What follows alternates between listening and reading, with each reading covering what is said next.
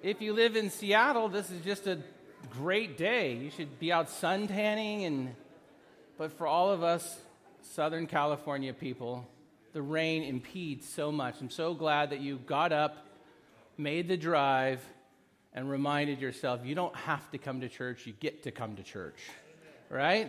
So for those of you who made the effort this morning, God bless you. Thank you for coming. And, there's lots of churches in Costa Mesa. Wherever you're going, just, be faithful. Go to a church, serve, ask questions, call the pastors up, get involved, because the beautiful thing about it is we actually care and we really enjoy seeing you. So God bless you. Have a wonderful day. Thank you for coming. There's no Super Bowl. There's no distractions today. Just a simple little Pastor Jeff message of 45 minutes to an hour and a half, and we'll be done. I promised Eric today will be the shortest message I have ever given. Don't say woo. Do not say woo. Because just like that, I felt 5 minutes add to it. No. And so here's the difference. Before I came to this church, I used to have to do 10 to 12 page, 14-page messages. I was under the tutelage of someone that kind of showed me that the more we could give on Sunday was like, the greater level of dedication. I tell you, I used to labor sometimes a month in advance to prepare for messages. And you can ask my wife, 30 years of ministry, 15 years of paid ministry, Sundays were very laborious for me. And coming here and watching Pastor Eric work, obviously he's a gifted speaker, and so he's able to compile messages in much shorter times than much regular folks can.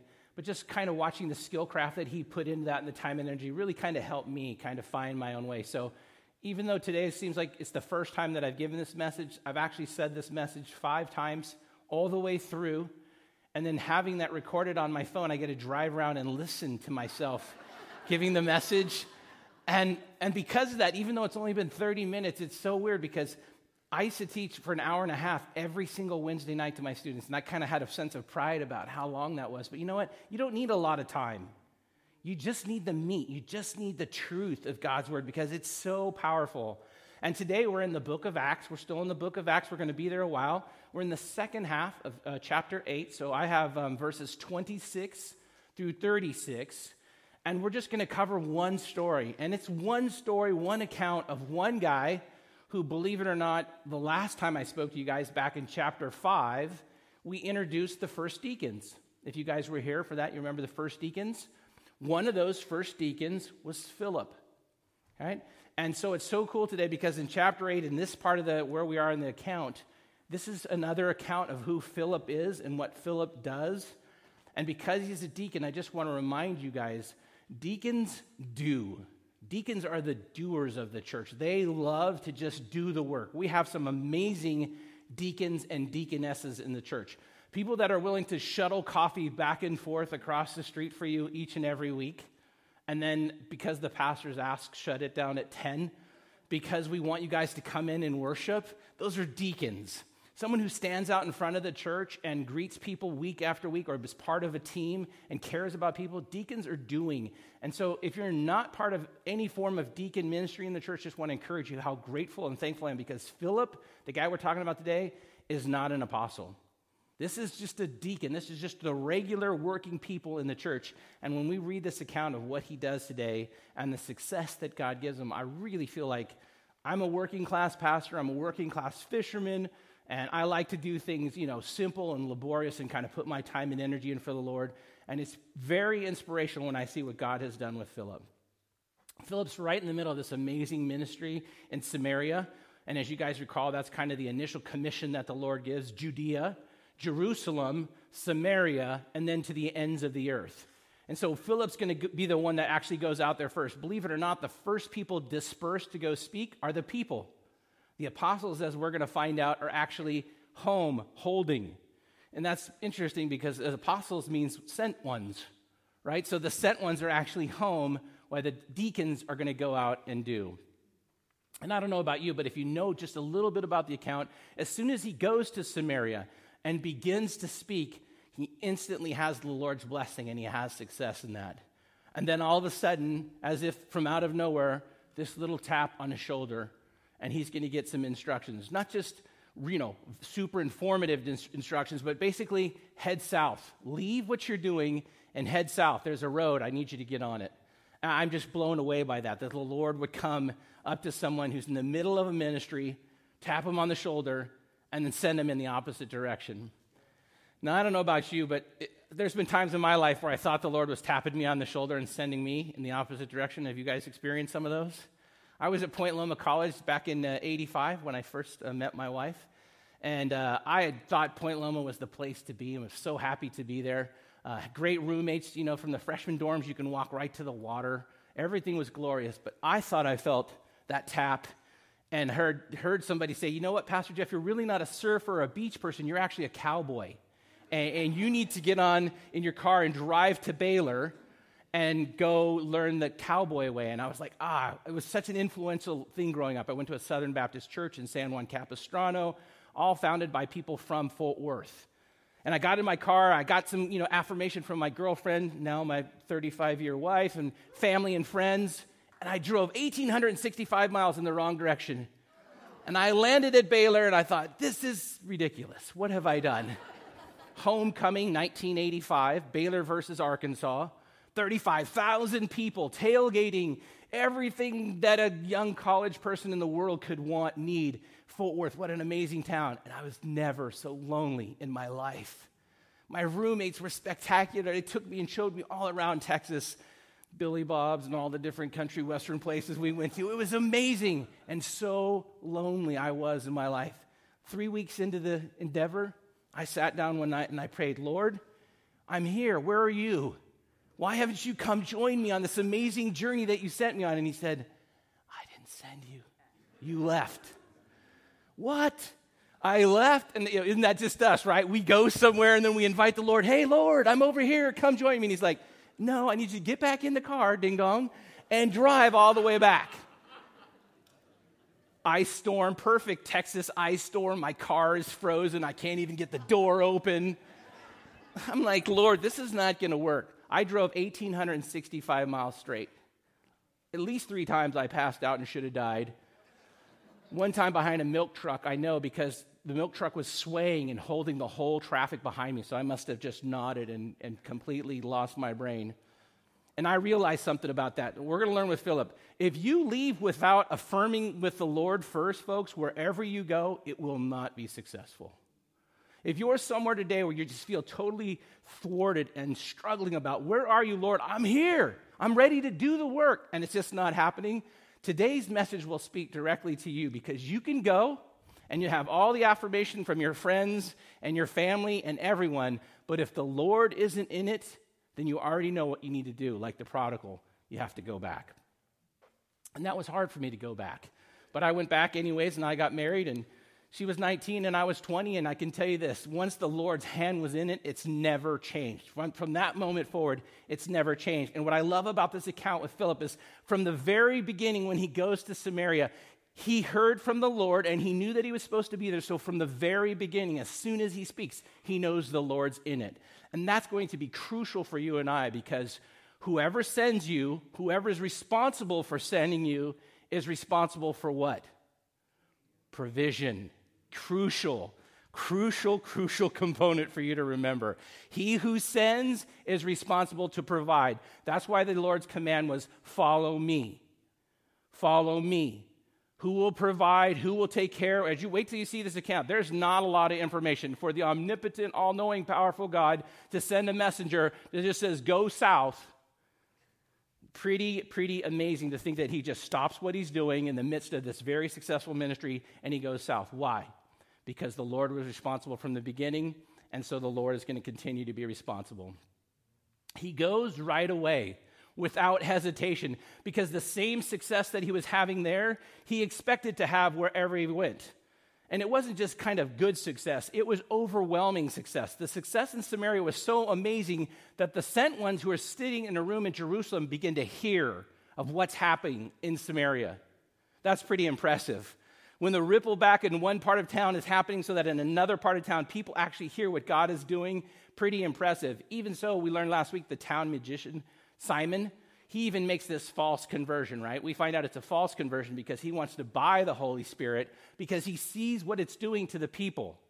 And in that false conversion, he wants to buy that power so that he can use it for himself, right? Who's responsible for your provision? Simon exposes himself that he wants to be responsible for his provision, and he's rebuked heavily for that. And I find that so interesting because when it comes to waiting, when it comes to trusting, when it comes to obedience in God, I hear the American version of waiting, and it sounds a lot like wasting. And I think, how often do we say, Lord, I need to know, should I go to Texas or should I not go to Texas? And we want yes or no, and we want it right away as soon as the prayer ends. And Psalm 27:14 comes creeping into our life, and the Lord says, wait, right? We're not programmed to wait. This is California, right? Get all you can all you get, keep all your cans, and then get some more cans, right? I got to have it now. And he's like, Jeff, I need you to wait. Remember, you tried this go on your own, get everyone to affirm you. I just need you to wait. And Philip does that. He waits, and he's like, you know what, Lord, if you want me to go, I can hear that still small voice. I want to talk about the still small voice a little bit later on because Elijah had a problem with the still small voice, right? He wanted it in the earthquake. He wanted it in the wind. He wanted it in all these giant things. But you're going to find out today that the still small voice speaks today, and it continues to speak quietly to and through God's word. So let me pray, and if you want to turn with me, Acts 8:26 through 36, Acts 8:26 through 36. Let me pray. Father God, you are so good, and your mercies endure forever. And the opportunity to study your word today is really just that. It's an opportunity to slow our own lives down, to take a deep breath, and trust that everything that we need has already been provided in your provision. How often we, like the rich young ruler, want to get our house in order. We want to take care of all the things that make us not worthy to have your provision. And in so doing that, Father, we remove ourselves from your provision and become responsible for taking care of ourselves. Father, this message is so clear in that if we would just listen for the Spirit of God, and when we hear that, and it is affirmed, be obedient to take that first step. So much is going to happen after the first step. And I know for today, Father, there's got to be people in here that are hearing the Spirit, beckoning them to go and to do and to serve and to do these different things. And for so many people, their desire to have all of it laid out, Father, is stopping them from taking just that first step in faith and being obedient. Father, we help us to see in Phillip, the deacon's amazing example, what happens when we're faithful to just one. We say it all and do it all in your Son's precious and holy name. Amen. So here he is in Samaria.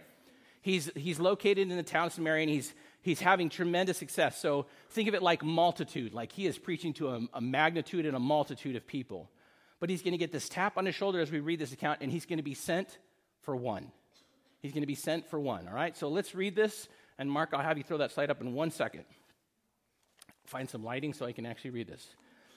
But an angel of the Lord spoke to Philip, saying, "Get up, go south to the road that descends from Jerusalem to Gaza." It's a desert road. That's all the information he gets.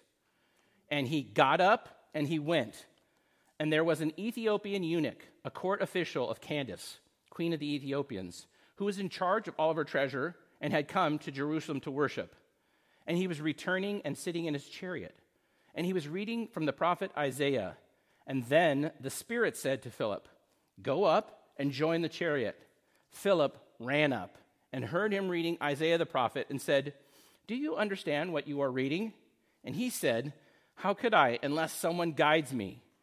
And he, the eunuch, invited Philip to come up and sit with him. Now the passage of scripture that he was reading was this: "He was led as a sheep to the slaughter, as a lamb before its shearer is silent, and so he does not open his mouth. In humiliation his judgment was taken away. Who will relate his generation? For his life is removed from the earth." And the eunuch answered Philip and said, "Please tell me, of whom does the prophet say this? Of himself or of someone else?" Then Philip opened his mouth and began from the scripture as he preached to him Jesus. As they went along the road, they came to some water. The eunuch said, "Look, water, what prevents me from being baptized?" He baptized the eunuch and departed. All right, so from review from last week, chapter 8 is about persecution. Chapter 8 is about the birth of the church through persecution. It starts off with this idea that Stephen, the first martyr, is going to be killed. And for a lot of us, when we think about persecution, especially when we think about persecution today, we think about how difficult it is to speak. But that is definitely not what the Bible teaches. The Bible clearly teaches that in a time of persecution, the way, God's faith, Christianity, it explodes. Matter of fact, recently, I think last month, Eric shared with you a statistic that in areas that the church is being persecuted, such as China, Iran, and other countries, the explosion there of faith is exponential to anywhere else in the world. So we have to first stop, saying to ourselves, because of persecution, that limits our ability to speak. That's not what this message conveys, and that's not what the Scripture conveys.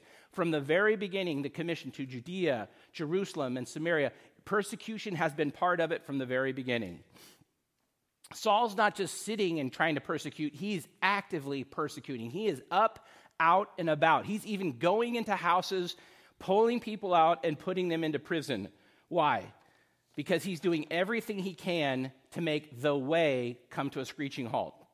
He wants them to realize something, that if he can stop Christianity early on, it can be a vapor. Instead, what he doesn't realize is Christianity is absolutely going to explode from this. And what happens? The first people he disperses is the actual body of Christ, the working people of the church. You, the light of the church. The first people are dispersed, and so they have this instant opportunity to go speak. Now, Phillip had been doing ministry from the very beginning. Remember I told you in chapter 5, he was one of the first deacons selected. So his initial job was just to make sure that the widows were fed correctly. And he had shown himself faithful from the very beginning. So now as the opportunity goes from taking care of feeding the widows to evangelism, whatever the role was that God had for Philip, his response is always the same thing. Here am I, Lord, send me. A deacon who's ready to do. And so he takes this way out with him, and he begins speaking right away. The fact that he has to leave one place and go to another doesn't bother him. The fact that he has to go about 65 miles south of where he is very interesting. He's told to go 65 miles south without any indication of any provision. Now, I looked up some statistics, and it says back then, even today, a healthy person can walk 15 to 20 miles a day. Either way, Philip's walking from 3 days to a week with no information, with no guidance, with no directions. We're not given any other information. And what do you think he's thinking about? I can only imagine he's thinking about his vibrant ministry in Samaria. I can only think he's thinking about all the different things that he was doing in Samaria, and yet that the Lord would tap him and send him. He's probably thinking, okay, but the Lord has something for me. What is it? As the message kind of reads into that, as he's walking along, it says in the beginning that an angel first met him and gave him information. An angel is a messenger of God. 2/3 of the angels remained in heaven, and exclusive job for them is to simply declare that which the Lord tells them, right? 1/3 of the angels have then left and have the opportunity to bring a different message. We have to be very cautious about testifying and testing that message because both angels bring messages. The Bible makes it very clear. If an angel brings you a message that's against God's word, you're to refute it. And that's interesting information for some of you who study apologetics because 2 of the major religions out there are brought by an angel. But this angel tells him, I want you to go and I want you to do. And then what's interesting in verse 25, it says, then the Spirit said to Philip, go and talk to that one. Not only is Philip in the right place, not only is Philip in the right mind, but Philip is in the right situation to have an angel tell him where to go, and then the Spirit of God actually indicate to that man right there. And once again, what kind of information does he have? To run alongside of him. I mean, I don't know about you, but if I'm waiting 4 or 5 days to do my commission and I've been walking on the road all alone and then it's just some random chariot, I like how it also says he ran up. Like Philip, like he's ready to go. I can totally relate to this. He's ready to go. He has no idea what he's doing still. He just knows that he's doing something for the Lord. And how does all that work out? Great and powerfully it works out because the Spirit has been moving in this man. Can you imagine the journey he had to take from Ethiopia to Jerusalem to go worship? I mean, based on the encounter that Philip's about to have with him, I'm not even sure about his faith yet, but he knew enough to go to Jerusalem and worship that the Word of God was already working mightily. And this is through the Old Testament, more than likely the Old Testament. He's spending a lot of time in Isaiah. He goes all the way to Jerusalem, takes this incredible journey, and he's on his way back, and now Philip simply runs up alongside of him and says, I have a question for you. Now, I want to put the slide up here because some of us cannot simply fathom how that is. So if you look at the very top of that right there, Samaria, to all the way down to Jerusalem, Philip doesn't actually encounter the individual to all the way at the bottom of this road. 65 miles in the opposite direction from a healthy, thriving ministry to meet him there. And what we're going to find out is after the encounter, Philip continues on to the coastline. And then later on by verse 21, he's going to end up being all the way up at Caesarea Maritime. He never even goes back to the work in Samaria. God continues to use him mightily in his house. A little ahead of myself, but that's too exciting when I see that. I have a question for you. I'm a simple guy. I like simple things. Why would God take you or me from a ministry that's thriving, take us from something that we quantifiably can see the hand of God in? Why would God take us from said ministry, tap us on the shoulder with his angel, then confirm with his Spirit, go, and all those people and all that stuff is great, but I need you to go, and I just want you to run alongside, go talk to one person. That's a difficult thing to process, right? Because when me and Eric often talk about numbers. Like, I'm a traditional assimilation pastor, so I like to count and be accountable and do all the different things. And he likes to say, whatever the Lord brings, and we kind of balance each other out. But I mean, what makes sense to us so much in life is like, that's what we fall back on. If it makes sense, then we want to fall back on that. And then you read something like Proverbs 3, 5, and 6, and it says, lean not into your own understanding. It's frustrating, right? And he's like, I'm just going to go down there. I'm going to walk south. I mean, I've been walking this whole way. There's got to be something. He says, that guy right there in the chariot. I'll tell you what it tells me, 1 Corinthians 9:16, which is my life verse. It says that to become all things to all people is relative to the end of that passage, so that some one particular may come to Christ. The power of one. Folks, don't ever underestimate the power of just one person coming to the saving knowledge of Christ. Because within their sphere of influence, they might be the next Billy Graham. Can you imagine the individual who led Billy Graham to the Lord if he would have thought, what's this young hillbilly guy going to do? He doesn't even know if he trusts God's word. If you read Billy Graham's thing, he actually went to Forest Home, and at Forest Home, the day before his first speaking, was still struggling with the inerrancy of God's word. And Billy Graham made peace with that and said, you know what, Lord, if you called me to speak, whatever you have. Can you imagine if he wouldn't have gone there? Can you imagine if he didn't speak? Imagine how much influence one person has had. And that's what God's telling me, saying, you don't know, Philip, what's going on. All those people up there is great, but the power of this one eunuch, who's part of what? The court of Ethiopia, he's part of the queen's court in Ethiopia. The power of this one individual is going to change this land. Now, he's a eunuch, not really a word we're using a whole lot today, and sometimes it's kind of generic for just saying someone who's dedicated to the staff of court, but a eunuch actually meant something. It meant someone who removed their ability to have a legacy or a generation, emasculated male, so that he could be committed to the cause of a singular issue. And his cause was the queen's treasury. And he's fully dedicated to doing that. And she must trust him emphatically because she's allowed him to travel from Ethiopia all the way to Jerusalem with what? He has a caravan, right? When Philip comes up alongside of him, he has to run alongside his what? His chariot. And he's reading Isaiah. He's not just reading Isaiah. He has a long time to read Isaiah. And later on, I'm going to share with you another little insight from Isaiah 53:7 is the passage that he was reading, but if you get all the way to Isaiah 56, there's a very specific promise from God in Isaiah 56:4 directly to a eunuch and legacy.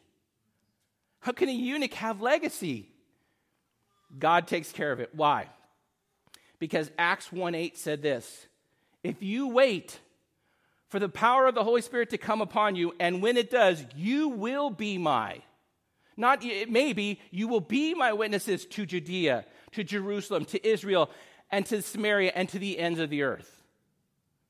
That is an absolute promise that when we wait for the power of the Spirit, when we wait for the provision of the Spirit, we're not running down some road. We're not going on some random journey hoping. But in faith, in obedience, we're believing that what? 3 things. It's always been about making disciples. It was never about anything else on the commission of Christ's life. It's always been about the redemption of mankind. Mankind. For God so loved the world, right? The world. In my Father's house are many rooms. He wants to redeem mankind. And there's only one person who can do that. Jesus came to redeem mankind. It's always been about salvation. And that's what that Great Commission says. Go and make disciples. A disciple is someone who's been redeemed. Someone who was once lost and is now found. Secondly, it tells us what? It tells us that God knows where the fertile soil is. God knows. It wasn't that the soil wasn't fertile in Samaria. He said, start in Samaria. He said, start in Jerusalem. He said, start in Judea, which is south. It's the triangle. It's this little 33-mile triangle in the middle of nowhere. He said, this little faith is going to start, the way is going to start right in the middle of nowhere, and it's going to affect the whole earth. And we're here today as a repercussion of what started 2,000 years ago in the middle of nowhere, right? He says, I know where the fertile soil is. The whole point of the parable of the sower and the seed is not just that you go randomly throw seed. It's that you hope when you throw seed that one of the 4 plots of land is the fertile soil, right? Just one plot of fertile soil. Why? Because one seed equals one believer? No. Go back to the parable. One never equals one, ever in the Bible. The plot of the parable seed is that fertile ground comes back 30, not a bad return for one seed, 60, or 100-fold. Wow! The power of 1 Corinthians 9:16 is that I'm going to send you and I'm going to have you go, but you're not just going to be throwing random seed. He's actually going to invite you up to sit with him as he reads the scripture and can't understand it. He's going to invite you to just place the seed in fertile soil and then watch what the Spirit of God does through this eunuch. He knows where the fertile soil is. He guides, he directs. Now what? He provides. Guys, if you're struggling with your evangelism, with your faith, or your oikos, or your sphere of influence, or whatever, maybe it's because you're still trying to lead and provide. Just back off that a little and step back and say, how can I get back under the umbrella? How can I get in God's will? Because if I'm in God's umbrella, he's responsible for provision. He's responsible for protection. Because the bottom line is, it's always been about God's provision. It's about God's provision. It's not about our abilities. It's not about what you and I can do outside of the Spirit of God. The Spirit of God, the Paraklete, was left for us to have someone to walk alongside of us who would empower us to do things that make no sense to us. The whole reason why your ministry and my ministry thrives is because we're in the will of God, and the will of God is empowering us through the provision that he's already provided for that seed to find fertile soil. It's not about your ability.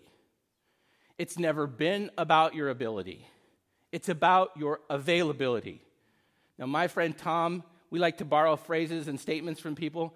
I borrowed that from Tom about 5 months ago, and I've been waiting for it to fall into a message and make perfect sense.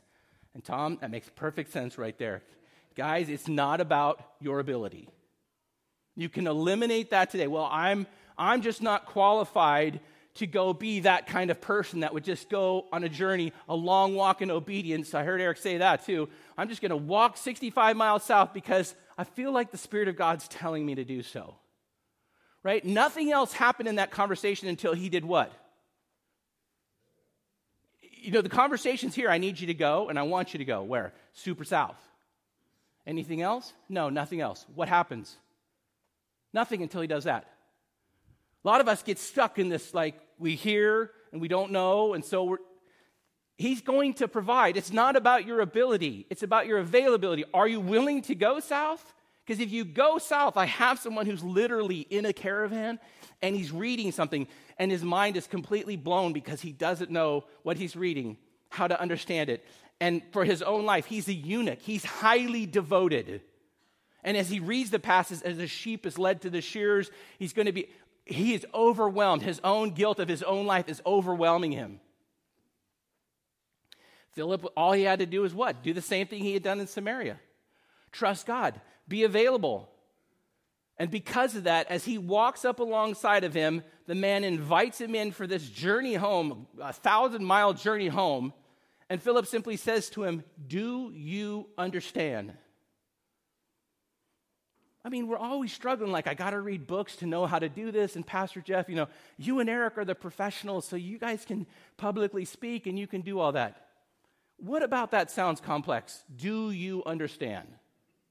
Right? The work has already been done. If we remove itself from, it's about our ability to, it's already been provided, and are you available to simply step into that? And you don't think Philip knows the Old Testament? He knows the Old Testament so well that when he's reading this Isaiah 53 passage, he realizes that man's trying to reflect, am I the lamb? Am I going to be slaughtered? What generation will I have? I'm going to be separated from my generation? I'm telling you, if you read the rest of that passage in Isaiah 56:4, you've got to get to Isaiah 56:4. The small groups, I would highly recommend the life groups, get to 56:4. It is a very specific promise to eunuchs and foreigners in the same Isaiah passage. How many times are there specific passages to eunuchs and foreigners? And the cool part about the passage, it says, you will have a everlasting name and endure forever. How can a eunuch have an everlasting name and endure forever? This is mind-blowing to him. And Philip has to say, because it's not about you, it's about your availability and the fact that you've already gone to Jerusalem and the fact that you've already shown yourself worthy to the queen. If you're available to be used by God, even though you might not physically be able to have a child, and your ability to share God's truth with a generation of people, you might have legacy in Ethiopia. Those are the kind of questions that stir Pastor Jeff up, right? So I'm like, okay, I'm simple, so what are you saying? How many people today are believers in Ethiopia? Would you believe there's over 500,000 believers in Ethiopia today? Would you believe that over 50% of the population is considered Christian or religious people? Now, other people, we find out later that because the apostles heard of what was going on, they end up going and talking to the Samaritans and talking to other people, and even some of the apostles eventually get to Ethiopia. But I can't help but think of the power of one dedicated, motivated individual who would travel so far to go worship even though he did not fully understand. He just knew he needed to go. Then to be driving home, still not understanding. He's reading again, right? He's still not understanding. So much so that the Word of God says, Philip just runs up alongside him. He's like, how can I understand this? Unless someone guides me, what is the point of this? I'm under conviction, but I have no comprehension. One thing about teaching God's Word for me that's really difficult is you have to be available, and you have to be available even in the middle of your message. Unlike Eric, which I give him credit for, he's far more gifted at proficiently getting things done. I am not. And as so goes, the joke of the church for me is whenever I preach, needless to say, everyone will be out of the office, and walk-ins, phone calls, and life will just explode for that given week. And that's exactly how it was this week. At one point, the Spirit tapped me on the shoulder and said, it's time to consume food. Head to Del Taco. I responded immediately. I was starving, man. I was like, this week has already been forever. Called my wife. She works over in Newport. I said, can you meet me? She said, I just got stuck on a tow. I'll be there in a few minutes. I do what I do. I just stand in front of the little, foyer area because I'm, a stander and kind of whatever.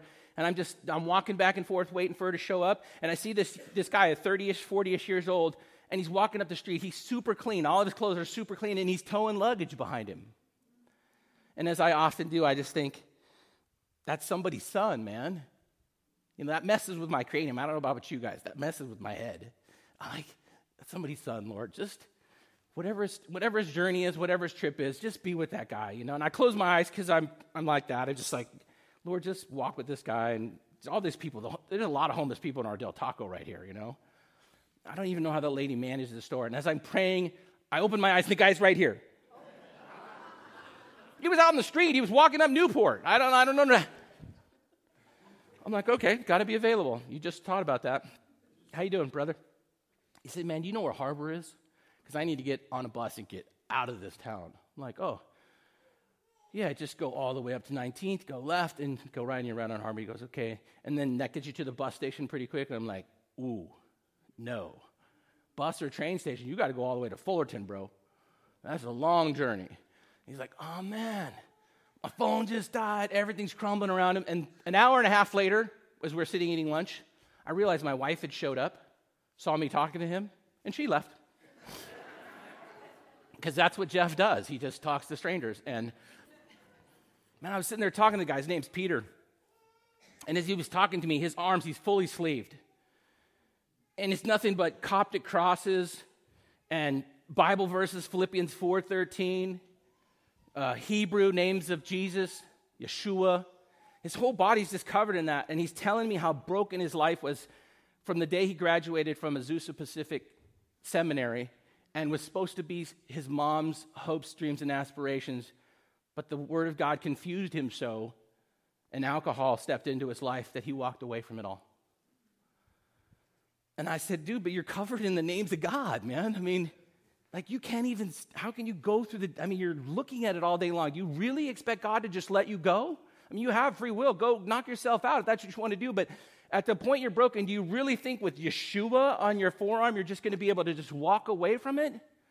He's like, Pastor Jeff, if I could have just understood the term predestined, it wouldn't have been so hard for me. But the fact that it feels like in my heart that God predestined some for hell, it just broke me. And I said, dude, that's not the truth of God's heart. I said, my sister-in-law tried to have children. She had what's called an ectopic pregnancy. And she almost died the first time as it went in her right side. And she went back in and told the doctor, I'm not going to stop until I have a child. And she tried again, and the left side she did it, it burst. And she almost died. And she told her husband, no matter what happens, no matter how long it takes, we will raise a child. Sarah, where are you at? We will raise a child. And I don't care if society makes sense or doesn't make sense. We will raise anything and anything that God will give us. So she tried adoption. She tried financially committing to the whole thing. Nothing. So she went back into the agency and said, give me the kids that nobody wants. And she got a phone call. A child was born to a mother that had 9 children on crack, and the child was available. Not even the same color and lifestyle as her. And she said, I don't care. I will love the child with everything I have. And that began an ongoing onslaught of children. She had the most eclectic family on the planet Earth. And she knew going in the chances of just one of those children loving her was few and far between. And it never stopped her, even as she was litigated by one of her own children for taking an Xbox from them and having the police called on her. She never gave up on those kids. And she still continues to battle for those kids today. If that's not predestined love, I don't know what is. And that's what God says when he says, I predestined you. Before you were born, I foreloved you. And in my Father's house, there are many rooms. And Jesus didn't die for some. He said, God so loved the world that whosoever opens the door. And as I looked over, this guy's just weeping bitterly. I mean, weeping bitterly. His food is just being washed and just, the Spirit of God is just, I'm Del Taco, and I'm on it. I'm on it, guys. I'm full blown. And I look behind me, and the 2 UPS guys are just like, they're praying. They're just with me, and it's happening. And he looks up to me, and he says, if someone would have just told me that, I would have never left. And I said, I'm telling you now. So what are you going to do, tap, tap, when the Spirit of God says, I need you to go? And he says, my mom's dream was that I would be in ministry. And the last thing my mom said to me 2 years ago was, if you could just make it to U-turn for Christ in Paris, I feel like you could come back. He goes, I'm going to go to that bus station, and I'm going to make it there. And at some point in this next week, I plan on calling U-Turn for Christ in Paris and asking them if a young man named Peter has checked in. It is my earnest prayer that he has, because I really feel like God was channeling this whole message to me saying, it's not about how busy you are. It's not about how much you know. It's how available you are to speak the truth of God into someone's life who so desperately needs it. What did I have to do? All I had to do was respond to hunger. Let's be honest here. There was no pastoral calling in that issue. That was not some high and holy calling. That was hunger. All I had to respond to was hunger. And he took my wife out of it with a toe. And she got mad that I was talking, which is what I always do. But that's because God had something he wanted to teach me. How available are you when I tap you on the shoulder and say, you're in? That guy. You know, because I get the response, me? Are you talking to me? I mean, that guy, the street person, right? Yeah, that guy. He's one of mine. He's one of my sacred, beloved children of God.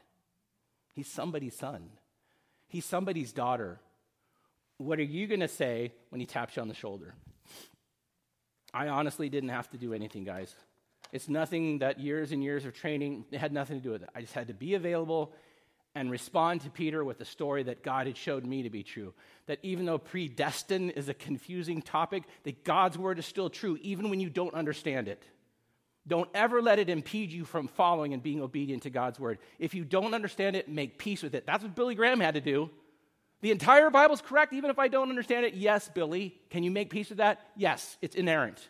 It's without error, as spoken by the Spirit of God.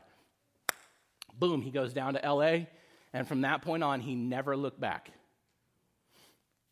My guy was covered, and he couldn't wait to get away, and I couldn't wait to kind of just trust the Lord with it. And I can't help but think of what this eunuch was, because all of a sudden, in the middle of their journey, the Dead Sea is to the right, the Sea of Galilee is north. Do you see any water between Jerusalem and Astos? Because that is 100% solid desert. Right? And then all of a sudden it says the eunuch sees water. Just that alone, like, jumped out of the pages to me. It's like he couldn't help but hear the word of God, consume the word of God, and then want to respond. Acts says this, "Why tarriest thou? Arise and be baptized." This man had been waiting his whole life. This man finally understood something. I'm about to be giving a forever legacy that anyone I share this Christ with will become part of the family of God, and that I will have something to do with that, and that this could be my legacy. This could be the thing that carries on. God revealed to him a new plan for his life. And all of a sudden, water appears. And what does he do? Boom. He jumps right on it. Now, I don't know about you, but if you've ever struggled with evangelism, there's nothing worse than trying to, manipulate the Spirit or manufacture the Spirit to make something happen. Right? You know those moments, and it just feels like it's... And then there's times like this where I just go eat food, and I'm just hanging out, and I'm just praying. Boom, and it just lays down right in front of you. How much more proficient would we be if all of us had that same spirit, same mentality? Well, Pastor Jeff, how do we hear? I mean, there's so much noise. There's so much distractions. Pastor Eric and I were talking about, as desperately horrific as watching someone like Kobe pass, is the reality is, what does it take to get the world's attention anymore? Are we really shocked and awe about anything? Just watch 5 minutes of commercials. Watch 10 minutes of TV. I mean, the world's shock and awe is gone. Yet somehow the Spirit's saying, I want to provide. I want to lead you. You know what, rich young ruler? You don't need to go home and get all your stuff in order or sell. You need to sell all your stuff to follow me, because if you have all that stuff, that's where your provision will come from. But if you follow me, then I will provide. Are you not more worthy than the sparrows? Do they lay up? Do they store up? They do not. That is such a crucial component of who Philip was. He was willing to do the work without any regards to pay, because his salvation came in knowing that he followed Christ. And if Christ said, go left, go straight, go right, he was going to go. And I think that's what's so amazing about the story is he doesn't stop going. He literally goes all the way to the coast. He moves all the way up through Joppa and then ends up in Caesarea. And in chapter 21 of Acts, when we finally get there, you're going to realize something about him. He's now known as Philip the evangelist, him and his household. He now has a family. And they're all known for doing one thing, continuing the legacy that God began with them when he first told them to go. That's the lesson that Philip taught us today. Listen. How do you listen? When you read God's word, okay? when you pray on God's word, prayer and supplication, when you read God's word, and when you pray, the Spirit then has the opportunity to move. Now, I said I would speak a little bit about Elijah. The problem is we want that big, monumental, booming moment, right? We want that big, monumental moment where it's so clear and so obvious. But is that how the Scripture says the Spirit speaks? No. He says it's in the still quiet that he speaks. And if we would just yield to that and make an opportunity for that moment to even occur in our life, if we would shut off some of the noise and be quiet with the Lord and just stand down, I think you'd not only hear from the Lord anew, but you'd have greater confidence, because I guarantee you today the Lord is telling some of you, move. He's telling some of you, serve. I've called you and I've commissioned you, serve. There is no greater calling in our life than to serve somebody else, to make disciples. You don't have to give, you get to give. How about that? If he just revealed that, well, I know how churches are, and I know how money is, and I have to give. That's not of the Lord. You get to live. You get to live on 90% of everything that you make. And you get to give to the Lord's work so that people in Costa Rica can have, how many people went, Eric? 12? 12 gifted people of their own volition would raise funds and go fly to another place to go pour into a community, a small community of believers, under the pretense that just one Costa Rican believer is worth it and might make a difference to that entire country. Maybe you get an opportunity to forgive. Maybe the Spirit's tapping you on the shoulder and he's saying, you know what, you've carried that long enough. If you don't forgive, you can't be forgiven. Do you understand that if it's forgiveness is an issue and the Spirit's saying you've got to forgive, you can't hold on to that. It's impeding your forgiveness from God. Forgive today, let it go. Go watch Disney and then let it go. Just be done with it. Let it go. It's not about holding on to what people have done to you and this is my right and I'm going to. No, let it go. The Lord will make it right in time. In this life, you're going to have trials, so deal with it. And if it's impeding your relationship with the Lord, let it go. What about if it's time to just love? Maybe you're holding back on love, I will love Pastor Jeff, but I will only love people who are worthy. Really? That sounds so biblical. Where in the Bible did Jesus say, I will only love people that are worthy? Because I want to understand something. You're going to make something a mandate for your life, then show me in Scripture where it says mandate that principle. Because Jesus loves us before we're worthy. The whole point of love, unconditional agapeo love, is it's not conditional on you doing anything. It's unconditional. It's unmerited favor. It's grace. So why can't you love somebody else? Pretend like they're just as unworthy as you are and love unconditionally and see what happens. I may never see Peter again on this side of heaven, but I may see Peter again one day. And wouldn't it be sweet to have Peter say, that day at Del Taco, put it all in perspective. You know what? The thief on the cross, guys, think about the thief on the cross. This is my mom's moment. Why is the thief on the cross in the Bible? It is a horrible example for pastors like me. I like the Romans road, 323, 523, 620. I love to walk people through, pray this prayer. As I pray, you pray. Jesus just says, what? Follow me, and the guy says, remember me. That has got to be the worst conversion in the history of mankind. I mean, it's speaking on a pastor, it's like, what? He's not baptized, he doesn't have any, what? And then Jesus ruins it even more. He's like, I promise you today, you'll be with me in paradise. By the way, a Jewish clock, 6 o'clock, sundown, that was pretty quick. He was giving him pretty instant affirmation that today he was going to be with him. Because it's never been about saying the right thing. Eric likes to say, Jesus didn't say the right thing. Right? He said, follow me. Follow me, guys. If you go back to the beginning, if you follow him, who is responsible for provision? He is.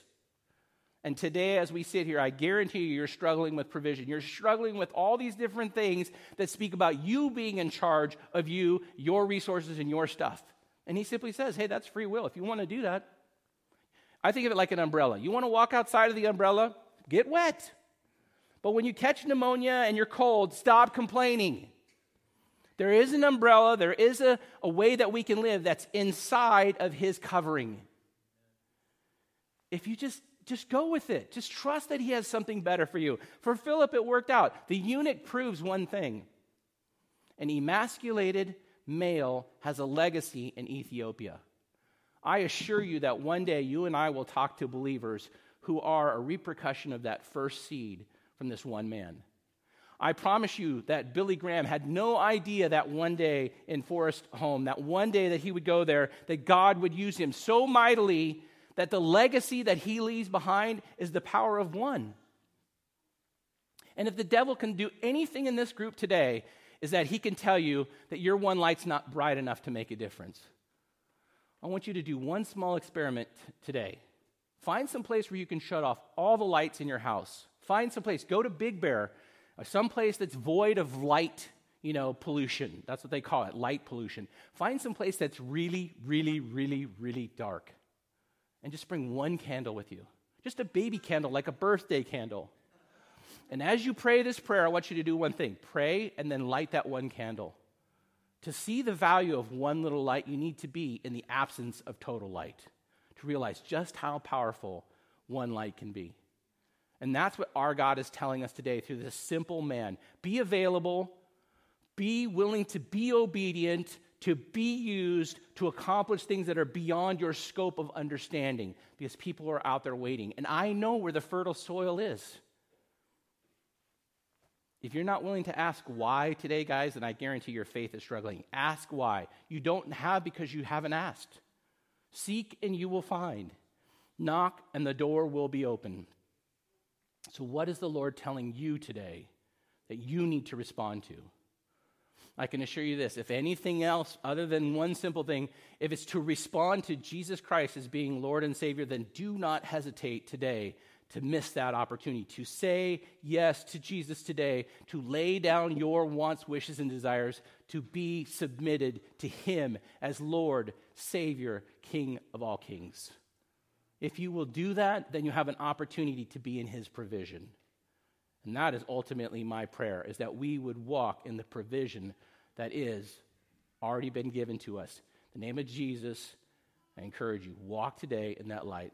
I'm going to invite the band back up here, and I'm going to pray.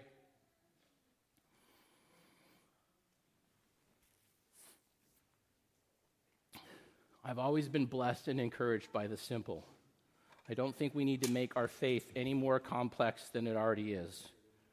If it was easy to do, everyone would be living the Christian life. God never promised us easy, but he does promise us this, that it's worthwhile. Don't lay up treasures where moth, rust, and thief can steal, but labor for those things eternal. When we labor for salvation, when we labor for evangelism, when we labor to serve, when we labor for the simple things of our faith, guys, it takes on a whole new understanding. And praise God for the book of Acts, because it tells us the first church went through a lot of the same things that we're going through. They were successful because we're here today, right? And the word of God is being preached all throughout the land. Its commission is being manifest today as we speak. The word of God is going throughout the land. And there will come a time and a day when that comes to an end and a whole new era will be ushered in. So let's continue to do faithfully the work that God has commissioned us to do today. Father God, I thank you for today. I thank you for the opportunity to see your hand so clearly in your scripture. And I pray today, Father, if there's someone in the building that has not realized that you have made full provision for their life. And in that provision, Father, they need only submit themselves to that. I pray, Father, like the thief on the cross, that we would simplify all the different things that hold us back from truly following. That we would have that blessed affirmation that you say, that you write our names down in the Lamb's book of life. And if we profess you before man, you profess us before the Father. Father, may we never forget how simple it is, that it's always been about going and making and teaching and baptizing. The Great Commission is not something that's optional for our faith. We need to do it, and we need to do it in such a way that we get to be part of the kingdom of God. Father, may we labor in such a way that the kingdom of God continues to grow exponentially. Thank you for your Son, Jesus Christ, and what he has done for us and the provision that has been made. We continue to do it all and say it all in his name above names. Amen.